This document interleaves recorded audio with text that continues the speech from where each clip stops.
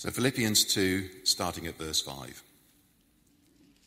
Let the same mind be in you that was in Christ Jesus, who, though he was in the form of God, did not regard equality with God as something to be exploited, but emptied himself, taking the form of a slave, being born in human likeness. And being found in human form, he humbled himself and became obedient to the point of death, even death on a cross. Therefore God also highly exalted him and gave him the name that is above every name, so that at the name of Jesus every knee should bend, in heaven and on earth and under the earth, and every tongue should confess that Jesus Christ is Lord, to the glory of God the Father. The word of God.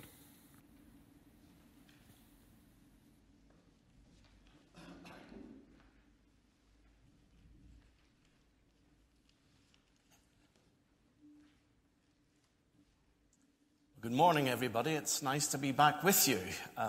You think that's strange? I think I've been preaching in different churches the last 3 weeks or so.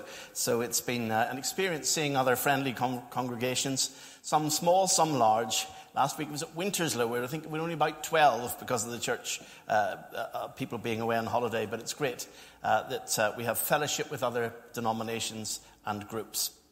Let's pray. Loving Heavenly Father, as we come to your word, particularly to understand more about the Lord Jesus Christ, help us to understand not just with our eyes, but in our hearts. And how we pray that your Holy Spirit would illuminate us and create change in our hearts and lives, that we might be the men and women you are calling us to be in Christ Jesus, for his name's sake. Amen. Right, first little slide up on the board. I hope that we can get this right. You've seen one of these. It's an OXO cube. What does an OXO cube make? Yeah, horrible stuff. Gravy, isn't it? Lovely, yes. And I think to make gravy, if you're doing it at home, what you do is you reduce it. Isn't that what the word they use? You get your pan and you just keep stirring and stirring and stirring, boiling and boiling until it gets thicker and thicker and gooier and gooier. Well, OXO have managed that to a great art. We've got into a tiny little cube. And of course, you take that cube out, and then what do you do to make it gravy again? You add hot water, and you're back through reversing the process. Now, the thing is that the Apostles' Creed, next slide please, is a bit like an OXO cube. It takes everything and it distills it and reduces the whole teaching of the Bible about God into a very small space. In fact, there are just 12 statements in there. And, when you get your hot water and you thin it out and you turn it into gravy, some people like an OXO cube in a cup, which is quite strong, quite bitter for some people. Other people like to really make it very soft and easy and very heavily diluted and spread it all over their plate. Well, the creed is a highly condensed statement about God, who he is. And as you can see, it's in 3 parts. We believe in the Holy Trinity. Father, the first 2 phrases there. The Son, the Lord Jesus Christ. There's quite a bit. He is the center of the universe and the center of the creed. And of course, the teaching in the Holy Spirit. And we come in there in terms of the church.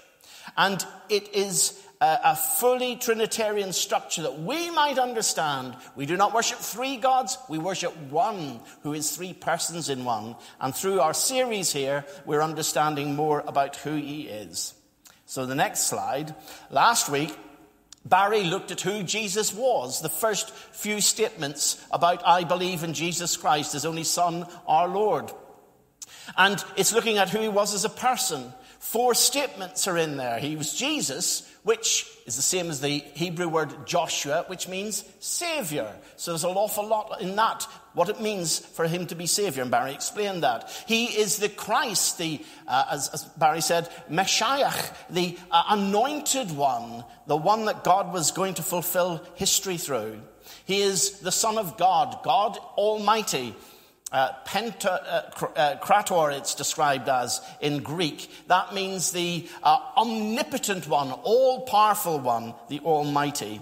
And that was well explored last week. And finally, he is the Lord, the sovereign. Kyrios was described last week, the one who we worship and serve.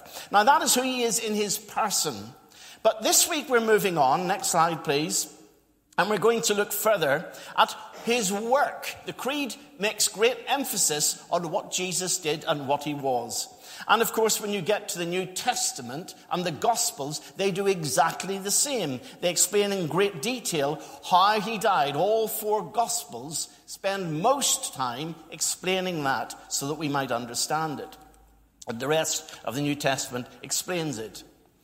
There are 2 parts here, and you'll get the second part next week. The first part, I've highlighted some of the key verbs of what happened to Jesus: conceived, born, suffered, and so on.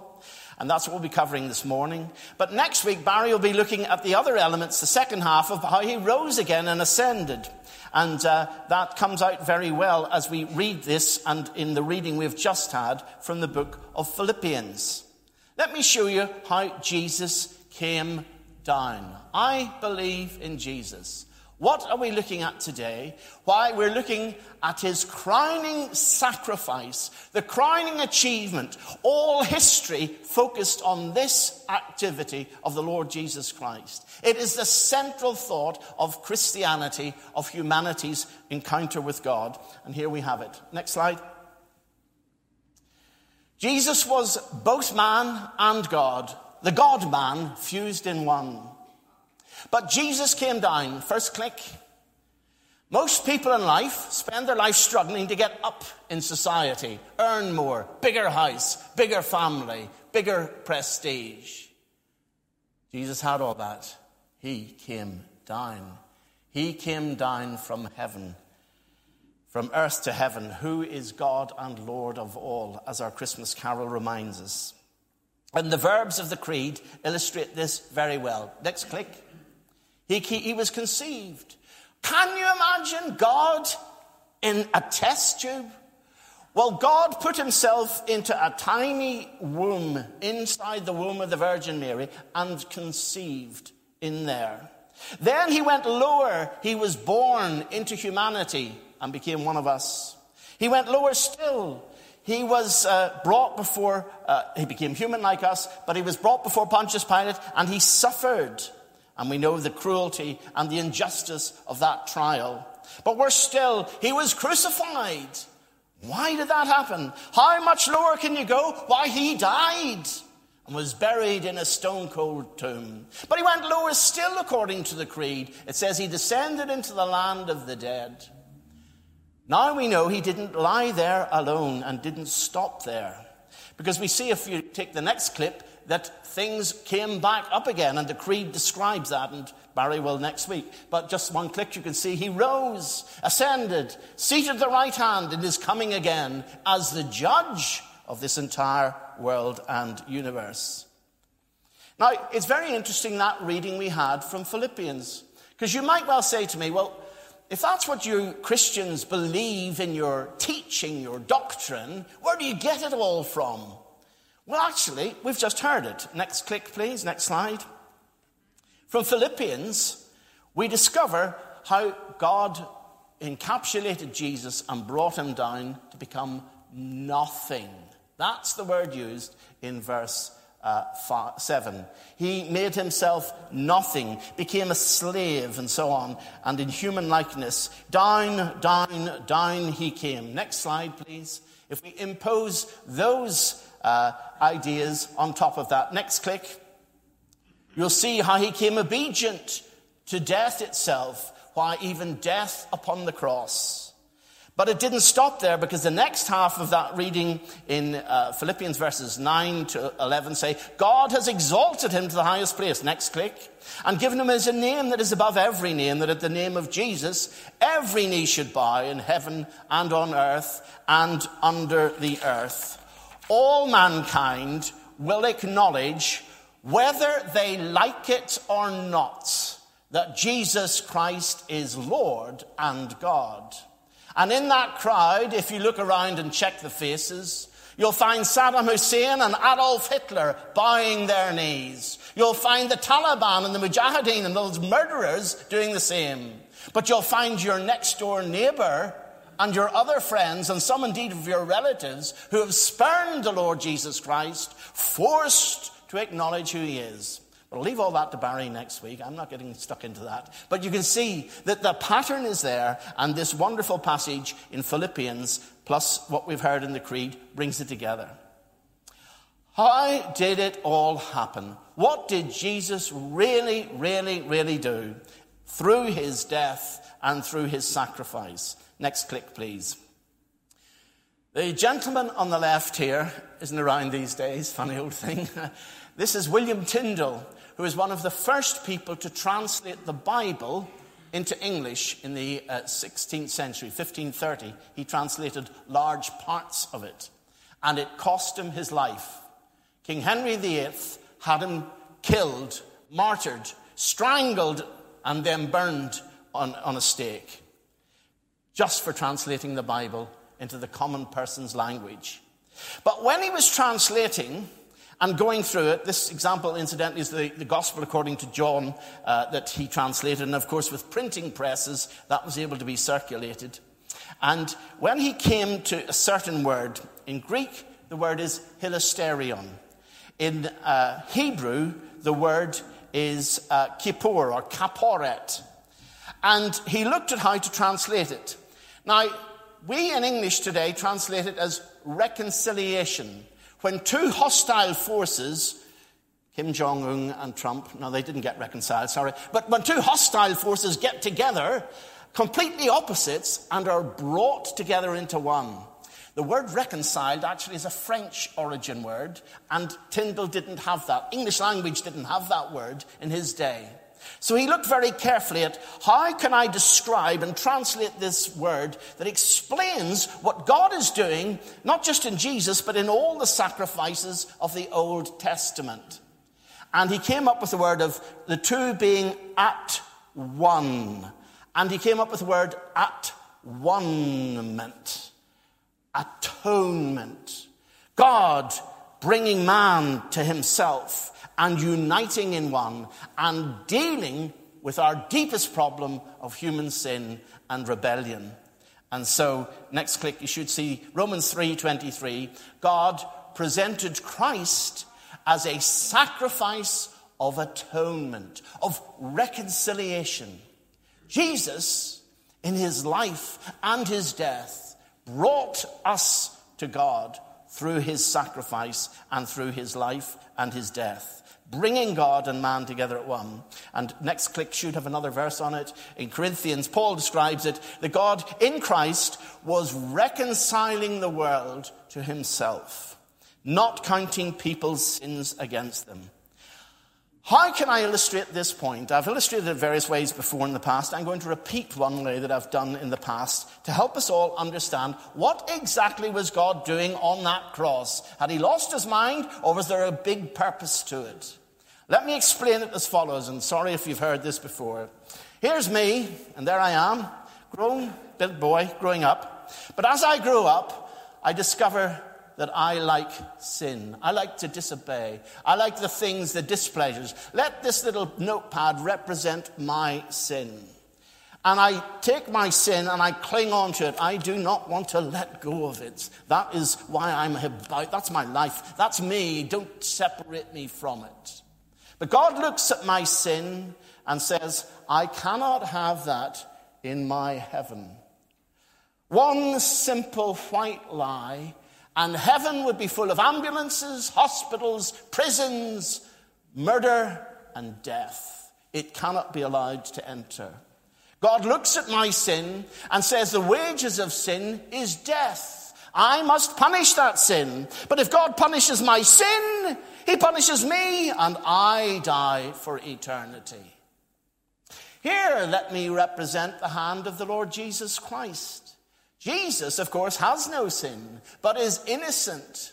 Pontius Pilate's wife ran out halfway through the trial, and she said to Pontius Pilate, have nothing to do with that innocent man. Even the godless recognize the purity and perfection and innocence of the Lord Jesus Christ. He was an innocent, perfect man. But he was able to do something miraculous. And on the cross, He came down and he looked at poor Roy Collins and Barry and your name. You can substitute everybody's sin in the world. And he came and he grasped my sin and took it from me and put it on the cross. And God punished his own son on Calvary's cross and dealt with sin of humanity once and for all. I am declared innocent. I'm not saying I'm innocent, but in God's eyes, Jesus has taken it all.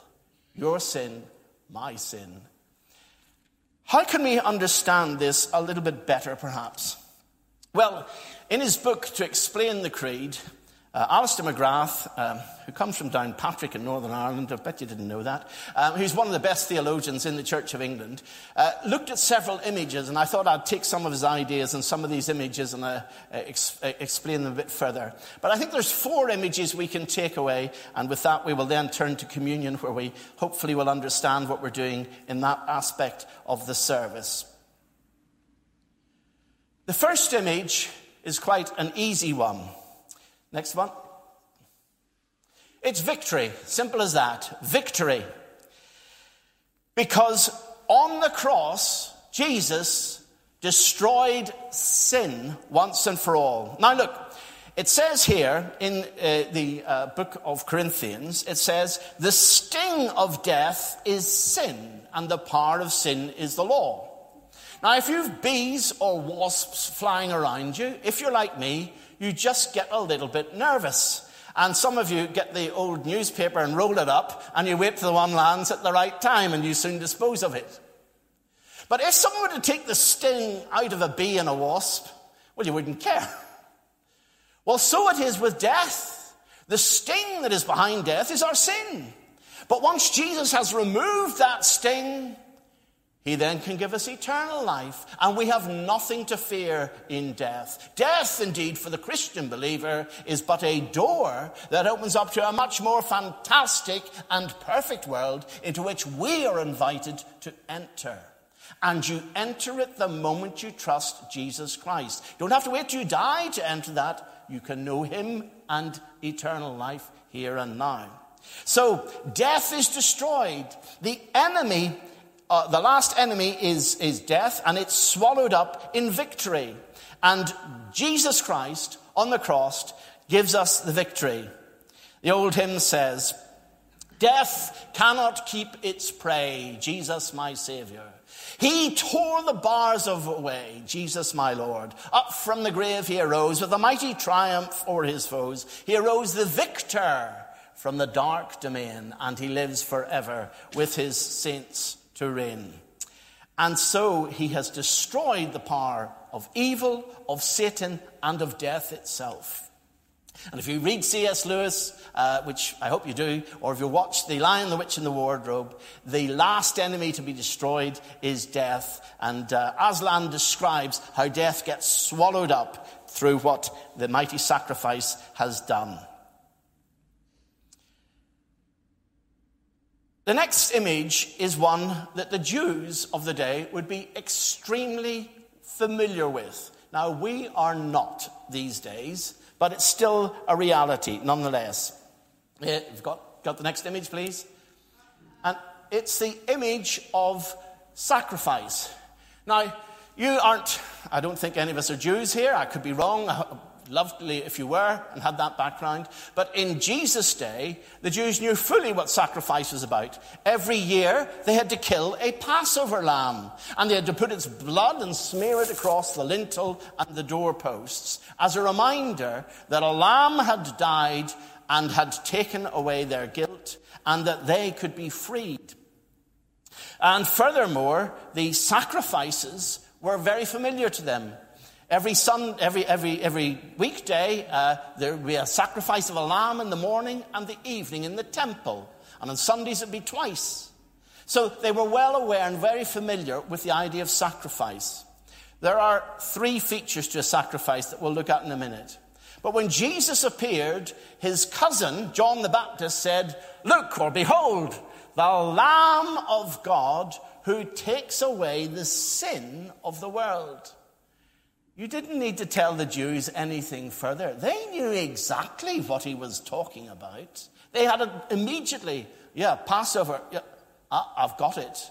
I have to take a lamb as a sinner to a temple. I've got it. He is a substitute. He's someone who's standing in my place. And Jesus himself said, look, I am the good shepherd. The good shepherd lays down his life for the sheep. Again, the homely image of the lamb brought forward. There are three aspects to the sacrifice, and if you look at them, they're all in this little picture. You see the lamb. The lamb is obviously the offering, and there must be an offering. I'll use another technical word. That lamb is going to become a big word. The word is propitiation, an offering that is acceptable to God. Then in front of the lamb is an altar. There is a place where the sacrifice will be offered. And that sacrifice has two elements to it, because the blood of that lamb will be spilt and put around the base of it, and then the lamb's body will be dissected and then burnt on top of the altar. And as the smoke goes up, the smell of that carcass and of the lamb will rise, and God accepts it as an acceptable sacrifice, as a substitute, as an offering for sin. But the third element is that the priest is involved, who's in the far distance. The priest is the one who is a mediator. He stood between God and men on behalf of men, and he would then conduct the sacrifice and raise the knife and take part in it. All three elements were achieved by Jesus on the cross of Calvary. Jesus was the lamb, the offering, the sacrifice, the propitiation. But not just that. Jesus was the altar. It was not the cross of wood was the sacrificial point. Paul explains very carefully, it was the body of the Lord Jesus Christ was the altar on which the life was given. And then thirdly, we discover in the book of Hebrews that actually Jesus was in the role of the high priest. He was the priest who willingly offered himself. He was both the offering and he was the priest. And he was the place of the sacrifice. Jesus was all three. And that imagery the Jews would understand. Even though by our shallow Westernism, we surely must get some of these ideas and realize just what Jesus has done for us. Next click. Because it points out that quite different to the sacrifices in the Old Testament, when Jesus offered his life, for one sacrifice he has made perfect forever those who are being made holy. He offered it once and for all, not twice a Sunday and once every day. No. Once and for all on the cross. And this wonderful image of how Jesus achieved this atonement of bringing God and man at one. Now, the third image is used in the Bible, which is, again, a very interesting one. I don't know if some of you have seen this film about a chap called Freddie Heineken. And as his surname indicates, some of you gentlemen may be familiar with some of his products. They come in green cans, I think, these days. Freddie Heineken owned the Dutch brewery called Heineken. Funny old thing. And he was a very wealthy man indeed. And I don't know if you had the chance. Anthony Hopkins, I think, plays his part in the film that is going around of that name. But Freddie was captured with his driver outside his factory. They drove him. These guys actually, you think is rather stupid. The way the film depicts it, the guys, the criminals were together in a pub and they were drinking from Heineken. They looked, there's somebody we could capture, so be careful where you drink. That's all I can say. But anyhow, they looked, so that made him a target. And outside his factory, they captured him, drove him away, went to a sort of a harbour area in Amsterdam, and they took a building, and they were very clever. They put a false wall inside the building and bricked it up, put lots of soundproofing in, and at the back of this building, through a secret entrance, they locked Heineken for several weeks, nearly a month, with his driver, and nobody could hear. So a ransom went out for 32 million guilders. Now, that's, I think, about 12-something another million pounds. So, reasonable price for the head of Heineken. Anyhow,